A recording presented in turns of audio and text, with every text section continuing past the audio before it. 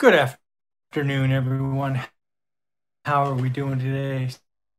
So, hey, I just saw an interview on CNS today, July 13th, with Robert Schiller, and I'm going to share what he had to say and sort of give you my reaction. And I'm going to agree with one thing and disagree with another. So, first and foremost, this interview was about housing values.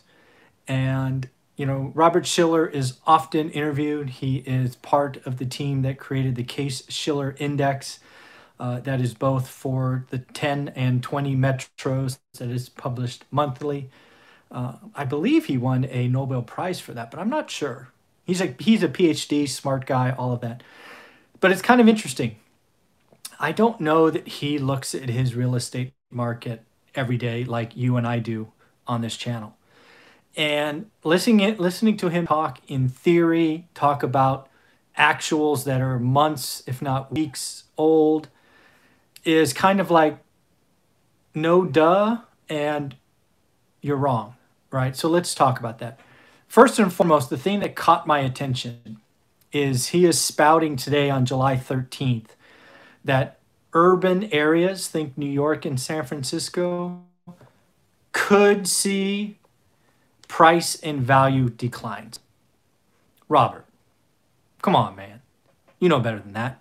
All you have to do is talk to real estate agents, see what's going on, see vacancies, see rents falling double digits to understand that the flight from urban areas is real, and there is going to be price and value destruction.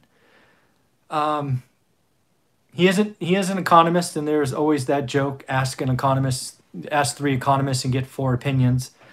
So maybe that's just the way they think, but I would like to see the talking heads on TV be much more declarative. And again, we can be wrong, but you got to put it out there, right? I've been doing these videos. We've been talking about New York and San Francisco going down in value for 6 weeks, probably 8 weeks, maybe. And some of you, I talk all the time and I get stuff wrong, and some of you hold me accountable, which is awesome. But again, urban areas, prices are going to go down. No kidding. Robert, why don't you surprise us and make a prediction and say something like we could see double-digit price declines in New York and San Francisco? That's interesting. I'm willing to say that. Again, very metro specific. I think there's a couple of metros in the United States that are going to see that, and they're the vertical living areas, such as San Francisco and New York. Then there was his discussion that I'm going to disagree with. He talked about the flight to suburbia, talked a little bit about rural, but he was saying that, the prices out in suburbia kind of go with construction costs. And Robert, that might be true historically, but what I am seeing in my markets and what I just got on another article is there is so much demand and so little supply. Builders are raising prices and increasing their profit margins. So this is not inflation-related price increases. This is, holy cow, we have limited inventory and all these buyers prefer new and high-tech homes. Let's raise the price and see what happens. So for example, 57% of builders in the month of June raised prices. And again, Robert, that is not inflation. That is not construction related. That is them fattening the bottom line.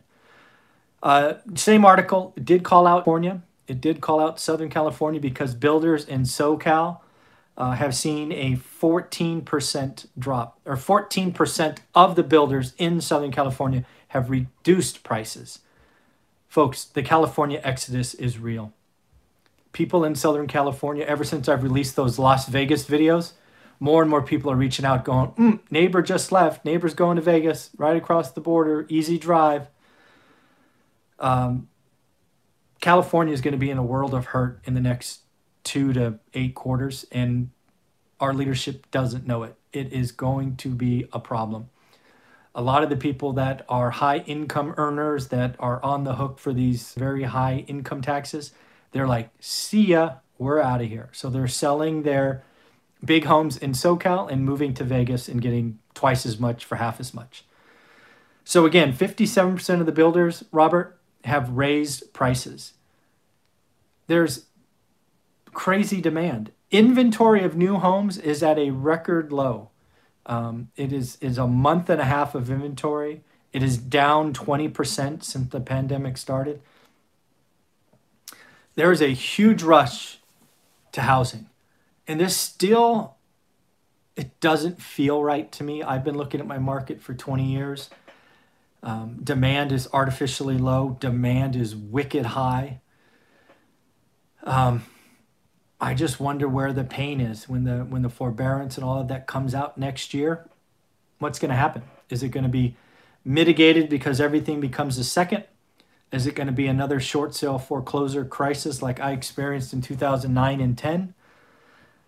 I don't know. Price increases could go double digits this year, folks. So Robert Shiller, you missed the opportunity to put it out there, right? You were being too conservative. I would tell you urban areas like New York and San Francisco, let's call it double-digit price drops this year. And new construction, they're going to be raising prices. So I wasn't particularly impressed with that interview, Robert. I've seen you do much better ones. At the end of the day, keep doing what you're doing, Robert. The Case-Shiller Index is awesome. People look at it all the time, including myself. Have a wonderful day. Take care.